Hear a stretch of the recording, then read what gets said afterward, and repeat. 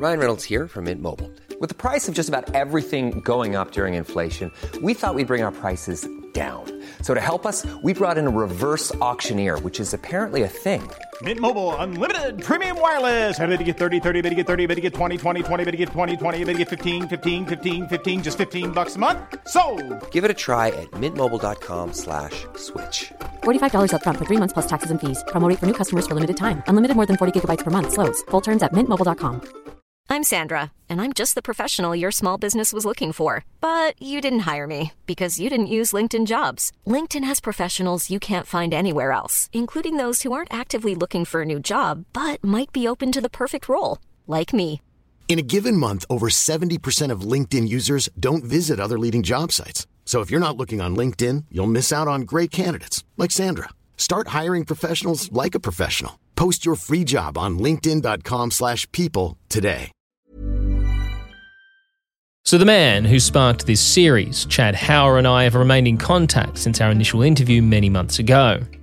Once I'd made the decision to create a new series about wanted men and women, I of course decided to ask Chad if he might know anyone else who was on the FBI's wanted list. And, well, what do you know? He did. Okay, I have a message from Chad.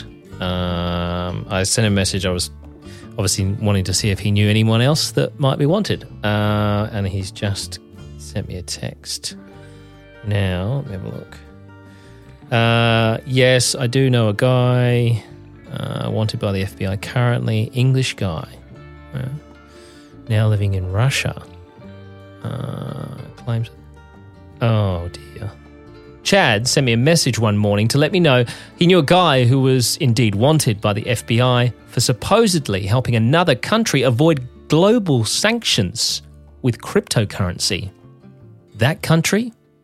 North Korea. Oh, well, that's not good. Oh, Jesus Christ. Why is it never anything simple? I found myself yet again starting to have similar concerns as I did before I decided to speak with Chad. I mean, speaking to an American who's been involved in an insane custody battle was one thing, but someone who's supposedly been in cahoots with one of the world's most infamous and secretive dictatorships was something else. Breaking news overnight. North Korea test-fired an intercontinental ballistic missile. The missile, which fell into the sea off Japan, is thought to be capable of reaching the continental U.S. Rocket Man should have been handled a long time ago. North Korea wasting no time in retaliating. Official state media saying the North launched 2 cruise missiles on the eve of the drills from a submarine off North Korea's coast. But if it is forced to defend itself or its allies, we will have no choice but to totally destroy North Korea. His foreign minister said the regime is planning to test a hydrogen bomb over the Pacific, something the U.S. isn't sure North Korea has the capacity to do, but officials admit would be a game-changing escalation if attempted. Have I taken this too far? Will I ever indeed myself be able to travel the world again? Who was this guy? All questions I decided needed to be answered. I find that whole side of things fascinating too, because I find North Korea, I mean, I probably would have been the same as you if I got invited to go there. I would have been like, please don't go, mate. Please don't go. My name's Jack Lawrence. Welcome to Wanted. I'm a wanderer of the soul. Before the end, I plan to behold. But I know I'll lose myself along the way. What's gone is gone. What's past is past. Let me leave what belongs in the past.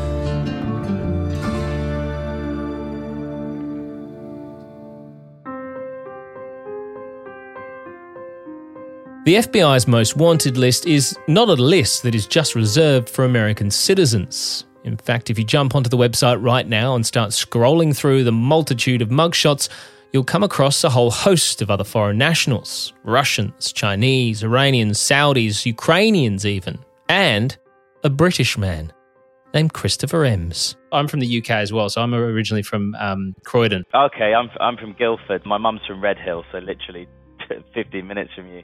Yes, this apparent criminal mastermind of crypto and friend of North Korea was in fact an extremely nice, polite, well-spoken man from a small town not too far from my own hometown in the United Kingdom.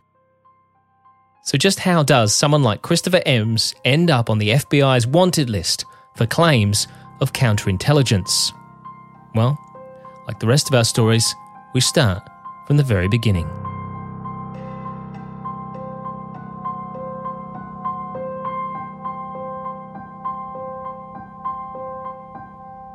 I'm from the UK. I was born in a place called Guildford, which is just south of London, for anyone at home that isn't familiar.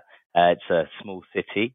And I spent sort of my former years there, and then I actually grew up in the south of Spain, on the Costa del Sol. So that was lovely. Moved back to the UK when I was 16 to do my A-levels. And then I sort of dotted around the world. Lived back in a place called Gibraltar, which is near sort of a British territory in the south coast of Spain. Lived in Malta for a while as well. Lived in Berlin in Germany, which was fun. And then in Dubai. And now obviously here in lovely Moscow. Sunny Moscow actually today for a change. So Chris is a well-travelled man, but now calls Russia home. When you're wanted by the FBI, you really need to avoid any country with an extradition treaty, even if that means your own country of birth. You'd be forgiven for thinking that a guy who would go on to be accused of helping North Korea use cryptocurrency to avoid sanctions would be some sort of child tech prodigy. But that's not quite the case with Chris, who had other aspirations as a young guy. I used to like our IT classes at school, but I don't think that taught me much. But my main passion then was actually theatre. So when I was younger there, I was in sort of an English-speaking theatre group. I spent most of my time leaving school, going and rehearsing, spending my whole weekends rehearsing for whatever different shows they were putting on. So really my life until I was sort of in my early 20s was all about theatre. It's what I studied once I left school. So really tech wasn't something really that instinctively I wanted to get involved in. It was more I wanted to, in the end, wanted to direct plays. But I ended up here. Well, I would imagine there's possibly more money in tech and crypto than there is in directing plays. That was the driving force. I think I lived at the time in London when I was a trainee theatre director above a Portuguese restaurant on the South Lambeth Road in London, where there was mould on the walls, there was mould on the shower, and I woke up one day and I thought, I need to get a real job. I can't keep living like this. That proper job would end up being in the crypto sphere. But the road into the world of cryptocurrency was really a mixture of luck and odd coincidences, which all began with a mobile phone plan. I was living in Berlin in Germany. I was working for a number of different tech startup businesses there. And there was a guy that was working with me who was from the US, and he'd just moved to Berlin. Now in Germany, you get kind of like, I'm sure it's the same in Australia, same in the UK, you get a credit rating. And with that credit rating, it allows you to get a credit card or even a mobile phone contract. And, this was the days when mobile phone contracts were expensive, not like they are now. So this guy said to me, hey, you've got a credit rating in Germany. You've been here 6 months. Will you put it in your name? And I said, yeah, okay, mate, no problem. So I put the thing in his name. He wanted the full whack plan, which I think was about 100 euros a month, which back then for me, I think I was earning about probably just over 1,000 euros a month. There was 400 euros for the rent, and the rest went on what every man spends his money on in his early 20s, mainly going to bars, meeting girls, and having a good time. So this guy left the company pretty soon after and disappeared, and I was stuck with this phone bill that was hard for me to pay.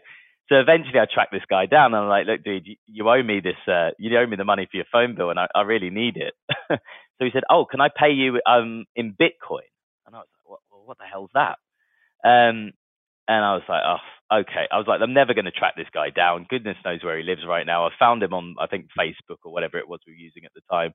And so he sent me whatever the value, I think he sent me 600 euros of Bitcoin at the value of 2015. So I think it was around 1 Bitcoin, maybe a bit more. Bitcoin is a form of cryptocurrency or online currency. There's hundreds of them out there. It's not regulated. There's no banks involved. That's why people can invest, trade, and cash in all from their smartphone. So Bitcoin by now is a household name. Everyone has heard of it, but almost as many people still have no idea what it's all about, other than it's an apparent digital currency that has made certain people extremely wealthy. I'm sitting in this bed, in this studio apartment, and I just became a millionaire. Bitcoin first hit the internet around 2008 when the domain name bitcoin.org was registered, apparently created by a person or persons who used the name Satoshi Nakamoto. Now, before you start panicking and thinking I'm about to do a big deep dive and trying to explain cryptocurrency and blockchains, it's not happening here. But as we all know, during the peak madness of the world of COVID in 2021, Bitcoin skyrocketed. In fact, it hit a value of $66,975 for just one Bitcoin. Story after story emerged of people becoming instant multimillionaires. He became a millionaire at 24, all by investing in Bitcoin. Sad stories of people who'd lost their passwords to their wallets to unlock incredible fortunes. Bitcoin is a super secure system. You get 10 shots at entering the correct password. After that, the account automatically locks up. So far, Thomas has tried 8 times at guessing his password. That means he has 2 more shots. After that, his $225 million fortune will be gone forever. More and more coins began to emerge, with people all around the world, yours truly included, buying into the hype and hoping to become the next crypto millionaire. However, before all this madness, Chris, with his wallet of just over 1 Bitcoin, at the time, not knowing anything about it, was just trying to work out how to get rid of it. But little did he know that this odd little Bitcoin that he's been lumped with would end up becoming a big part of his life in the future.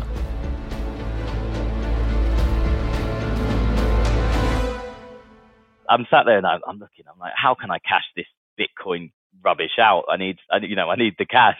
I couldn't figure out how to do it, to be honest with you. So I just thought, oh, well, I'll just leave it here. Anyway, fast forward to 2016, it must have been.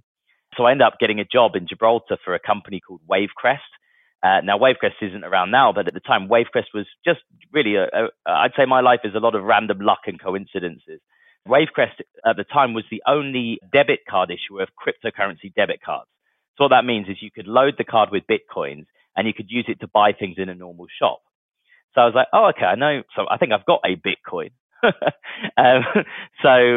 Started working there, started working with, at the time, the only cryptocurrency custodian business, which is a company called Zappo. And eventually I thought, oh, I'll log into that account where I've got this Bitcoin. And this was around 2016. And I went, oh, that's worth a lot more than $500 now. Then I saw this thing on I think it was Coinbase, probably it was around then. So I think that was where I had it. And I saw this thing called Ethereum that was trading at $3. And I thought, well, I still can't figure out to cash it out. I'll have a punt on that Ethereum thing. So fast forward a bit longer, 2017, that Ethereum thing went from $3 to about, I can't even remember now, about $800. So that's an 800x on $500. You can do the maths on that one. So yeah, that was the best deal I ever did with someone, was taking his phone bill on, that's for sure. So I left Wavecrest in 2017, and I left because... From Wavecrest, Chris's life in the world of crypto really begins as he leaves the company in 2017 to set up his own business, looking at regulation and compliance in this world, which he says, in his own words, was a vastly unsuccessful business, because essentially, back then, the world of crypto was the Wild West, and not many people were overly interested in, shall we say, being overtly transparent about their dealings within it. From there, Chris does more work in the space and eventually would take a meeting with a man called Roger Ver, referred to by many as Bitcoin Jesus, as he's known to be one of the first ever investors in Bitcoin. Roger had a company called Bitcoin.com and invited Chris to join as head of business development. Now, I know what you must be thinking. Okay, this is all very interesting, but what about Chris's own crypto fortune? Are you talking to one of those crypto millionaires? Absolutely not. So in 2018, I think at one point, I won't tell you how much I was worth on paper, but it was a significant amount of money. But I was very young. I didn't really understand it. And I remember meeting a friend of mine I went to school with. Her dad's quite a successful entrepreneur in the UK. And I used to have lunch with him. And I had lunch with him one time. And he said, Chris, this is a bubble, cash out.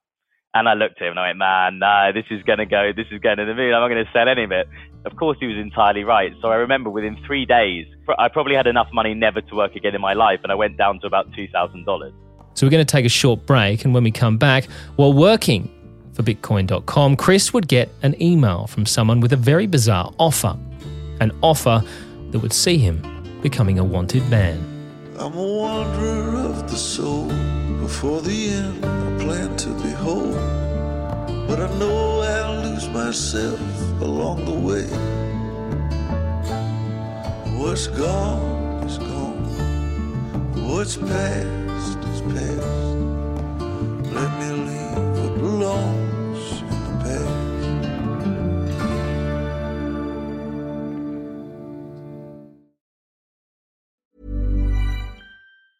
Small details are big surfaces. Tight corners are odd shapes. Flat, rounded, textured, or tall. Whatever your next project, there's a spray paint pattern that's just right. Because Rust-Oleum's new Custom Spray 5-in-1 gives you control with 5 different spray patterns.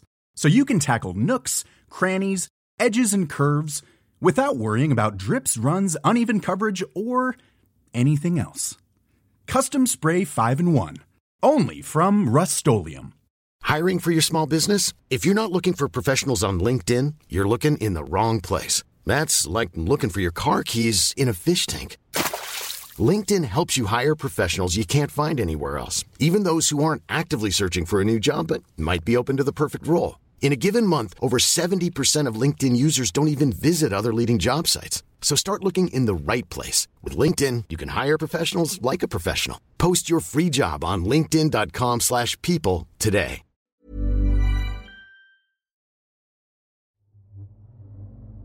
Christopher Emms is a British man currently living in Moscow in Russia.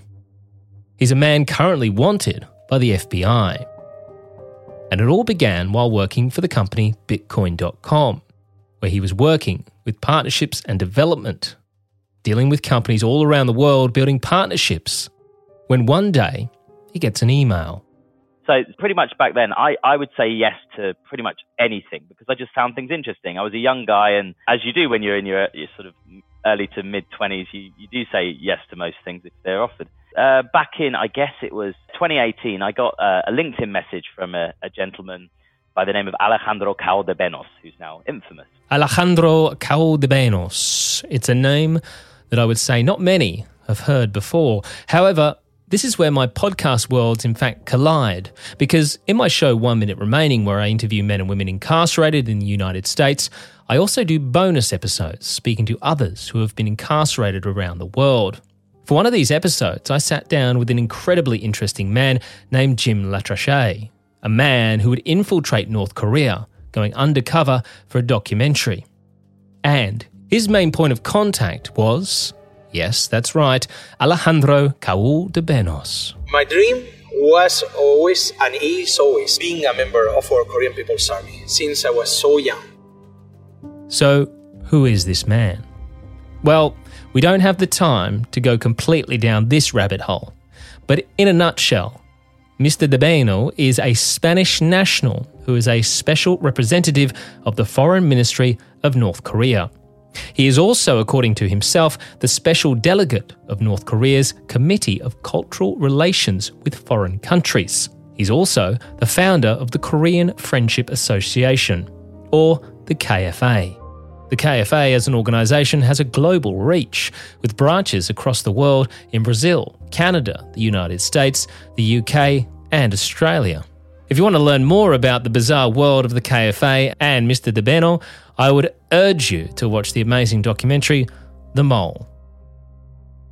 Alejandro Caldebenos and Christopher Emms have something in common. They are both now wanted by the FBI and in fact named on the same indictment, where the US claims that they conspired with Virgil Griffith, a cryptocurrency expert and citizen of the United States, to illegally provide cryptocurrency and blockchain technology services to the Democratic People's Republic of Korea. But more on that very soon.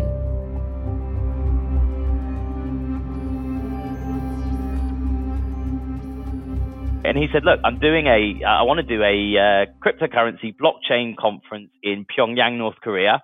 Would you be interested in attending? And, I had a reaction that, looking back on it, was probably something that I should have thought twice about. But at the time I thought, wow, that's very, very interesting. I've been watching the news. Donald Trump's shaking the guy's hand.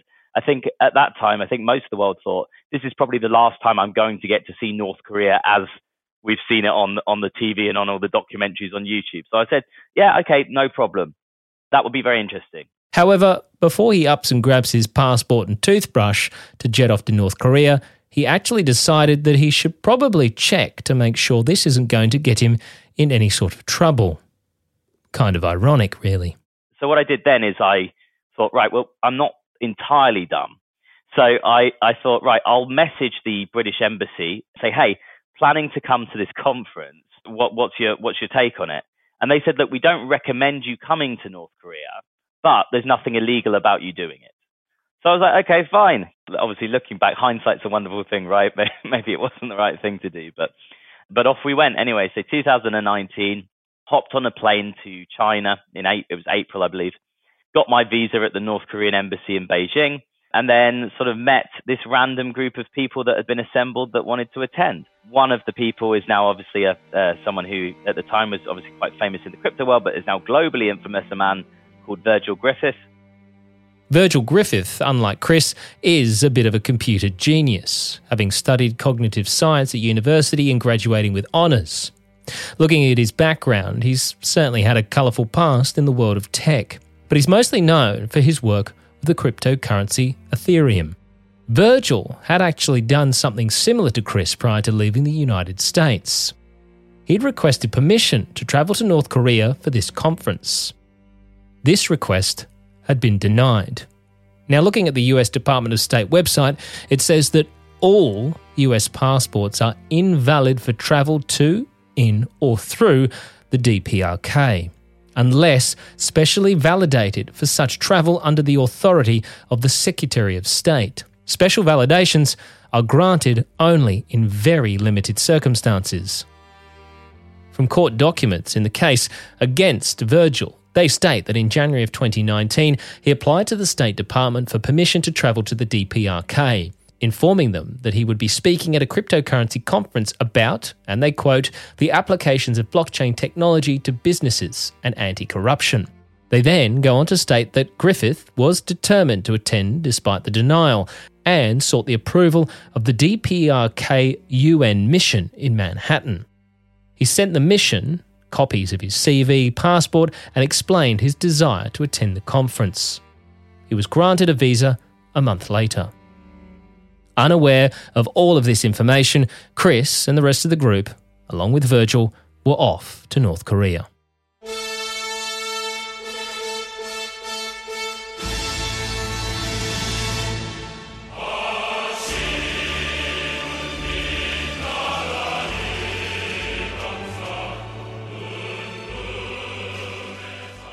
We jumped on the plane to Pyongyang. We arrived in Pyongyang. Now, it's a really weird place, Jack. So you get to the airport in Pyongyang. It's a brand new airport, right? It looks beautiful, right? But there's no one there. So it's exactly like you've seen in all the documentaries, right? It's like the whole thing's a play, and there's actors just walking around playing the parts of normal citizens. So it very much feels like that. So we got to the airport, we arrived, you go through immigration as you would anywhere in the world, not very different. You've got a grumpy immigration officer, looks at you, stamps your passport, pick up your baggage. One of the interesting things that happened is we went through, before Alejandro had told us, or I think it was someone from the embassy in North Korea, okay, there's a few no-nos. They're pretty simple no-nos. You'd expect this in any kind of country of a similar ilk. You'd even expect this in Saudi Arabia. Don't bring any porn in. Don't bring any sort of memes that depict the leader as, you know, an idiot or whatever you want. No Kim Jong-un memes, and you know, that basic kind of stuff. But that's kind of basic stuff. I think even if you flew into pretty much anywhere in the world like that, you probably, that's common sense, right? You're not going to do that. So this is where it gets very strange. So we get to the airport and they do, and I've had this at airports across the world traveling, and it wasn't particularly peculiar, and it was something I expected. As soon as you get there, the immigration officers, once you've got your luggage, they have a customs thing and they go through your phone and your laptop, check, you know, your pictures or whatever. I've had that happen. I mean, I think I even had that happen in the US once. So we go through, and I didn't realize this at the time, but we were told as soon as we got to the hotel, one of the gentlemen on the trip, who's an Argentinian gentleman, who becomes very interesting in this case later on, and I've never revealed this. This is an exclusive for you. he decided to bring in, let's just say, how would you describe this? A home video of a pornographic nature, which he had deliberately tried to hide on his laptop as some sort of game he was playing with the North Korean authorities.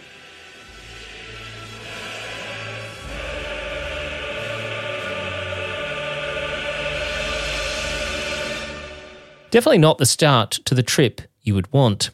A word of warning to anyone who might be considering travelling to North Korea: this is not a place that you want to try and test the authorities. And this little stunt, pulled by Mr. Porno, meant that the entire group now was placed under suspicion. So the way it works is exactly like any documentary you've seen. So you have 3 guides with you. You have one senior guide, who was actually a really nice bloke. Well, he was very nice to us anyway. He was a guy who spoke. It was very interesting because I speak Spanish, so a lot of the group didn't. Apart from this, actually, this Argentinian bloke is the only other one who could speak to the guy properly. So he spoke Spanish with a very, very strong Bolivian accent. And he told me he'd lived in Bolivia. Really fascinating guy. He said he spent most of his life as running a shop in Bolivia. So essentially, he said, "Look, this is the deal. We're taking all your passports away now because you're under suspicion because of Mr. Porno." So he acted as if, this wasn't a big deal. Oh, so all you guys now are under suspicion. Every single one of you that are on that trip are now under suspicion. Yeah, that's what we're told. So that's what we're told. All our passports are taken from us. And obviously, thank you so much, Mr. Porno, right? Then obviously the jovial sort of, we've arrived in Pyongyang, look out the window, the environment becomes a little more scary. As you can imagine, you don't have your passport now and you're in North Korea. Not a great feeling. But, we've got another 8 days here. So at that point, it's just like, make the most of it, right? And so basically what happens over the next sort of, 5 days of this is they do the entire, you go on the entire trip that you've seen in every documentary. So they take you to the tower, the Juche Tower, which is a big tower in Pyongyang.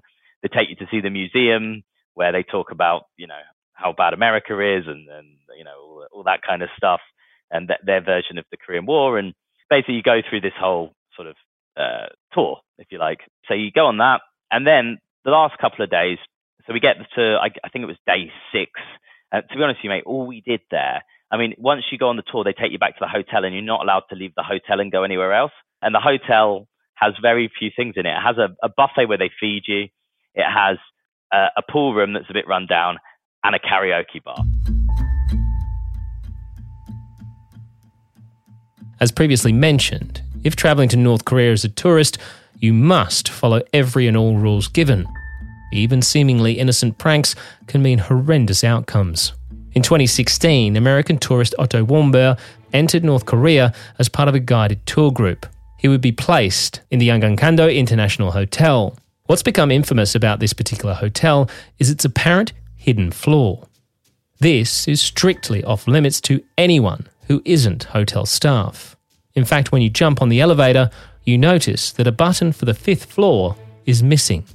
There are many videos on YouTube depicting people getting off at other floors and taking the stairs to see just what's on floor 5. It's the same, 3, 4, then 5, it's gone, 6, 7, 8, 9, 10, 11, 12, 13, yeah. For the stairs?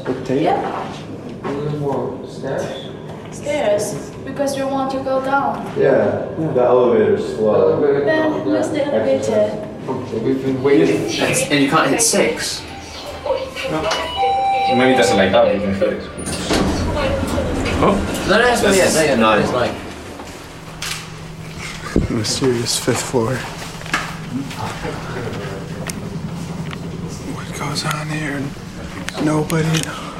Apparently Otto would also be curious about this hidden floor. So one night, after a few beers and New Year's festivities, he would make his way to the missing floor 5, where he would allegedly steal a North Korean propaganda poster from the wall.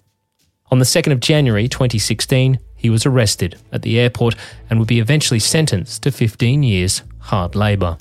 This morning, 21-year-old Otto Warmbier is behind bars in North Korea, sentenced to 15 years in a North Korean prison with hard labor. A visibly shaken Warmbier paraded before cameras, speaking at his trial Wednesday, which only lasted 1 hour. I was used and manipulated. Please, act to save me. Please save my life. Shortly after his sentencing, he would end up in a coma from an unconfirmed cause. Finally, in January of 2017, he was released back to the United States, where he would sadly never regain consciousness, and his life support was switched off. Chris says that he and his group were not actually in this particular hotel, and even though had consumed their fair share of alcohol, in the back of their minds they always knew where they were.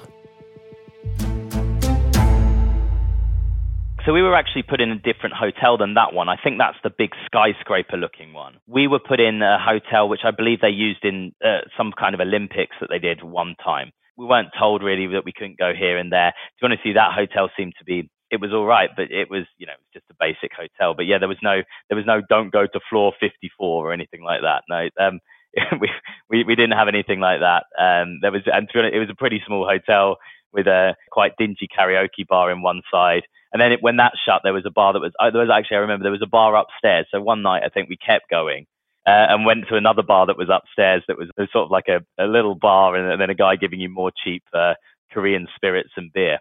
By the way, the beer there was actually surprisingly really good. So yeah, that was... You would have to be confident with yourself when you're pissed to get drunk in North Korea going, you know what, I won't do anything stupid. Exactly. I think, I think for the bulk of us, we were, there was a German bloke with us, there was an Austrian bloke, an Italian, so we could all handle it, I think, but we didn't do anything stupid. I think even though we were drinking, obviously you've always got in the back of your head, you don't have your passport, right? I'd like to say I'm a fairly well-behaved drinker. So maybe my girlfriend might disagree, but I would say I am, and I think everyone else that was there that was drinking with us was as well. So that was good. So what of Mr. Porno?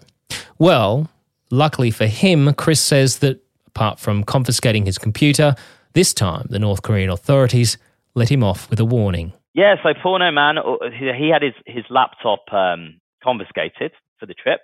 But he was with us the entire time. They didn't arrest him or detain him. They just said, the way they dealt with it. They dealt with it in quite a polite way. They said, look, this is not tolerated, but, we'll give you the benefit of the doubt, I suppose. He may have had conversations individually with them that, we weren't party to, but he was with us on every sort of activity. And that's all we have time for. But coming up, Chris and the group would attend their cryptocurrency conference, which all seemed, rather pointless. And obviously this is monotonously boring because all we're doing is we've got these pieces of paper that don't make any sense and we're, reading along this absolute garbage. However, not according to the FBI. And this is really exclusive because I've never said this, and obviously in Russia now I can. They said, okay, well, here's the deal. Next time on Wanted. I'm a wanderer of the soul. Before the end, I plan to behold. But I know I'll lose myself along the way. What's gone is gone. What's past is past. Let me leave what belongs in the past.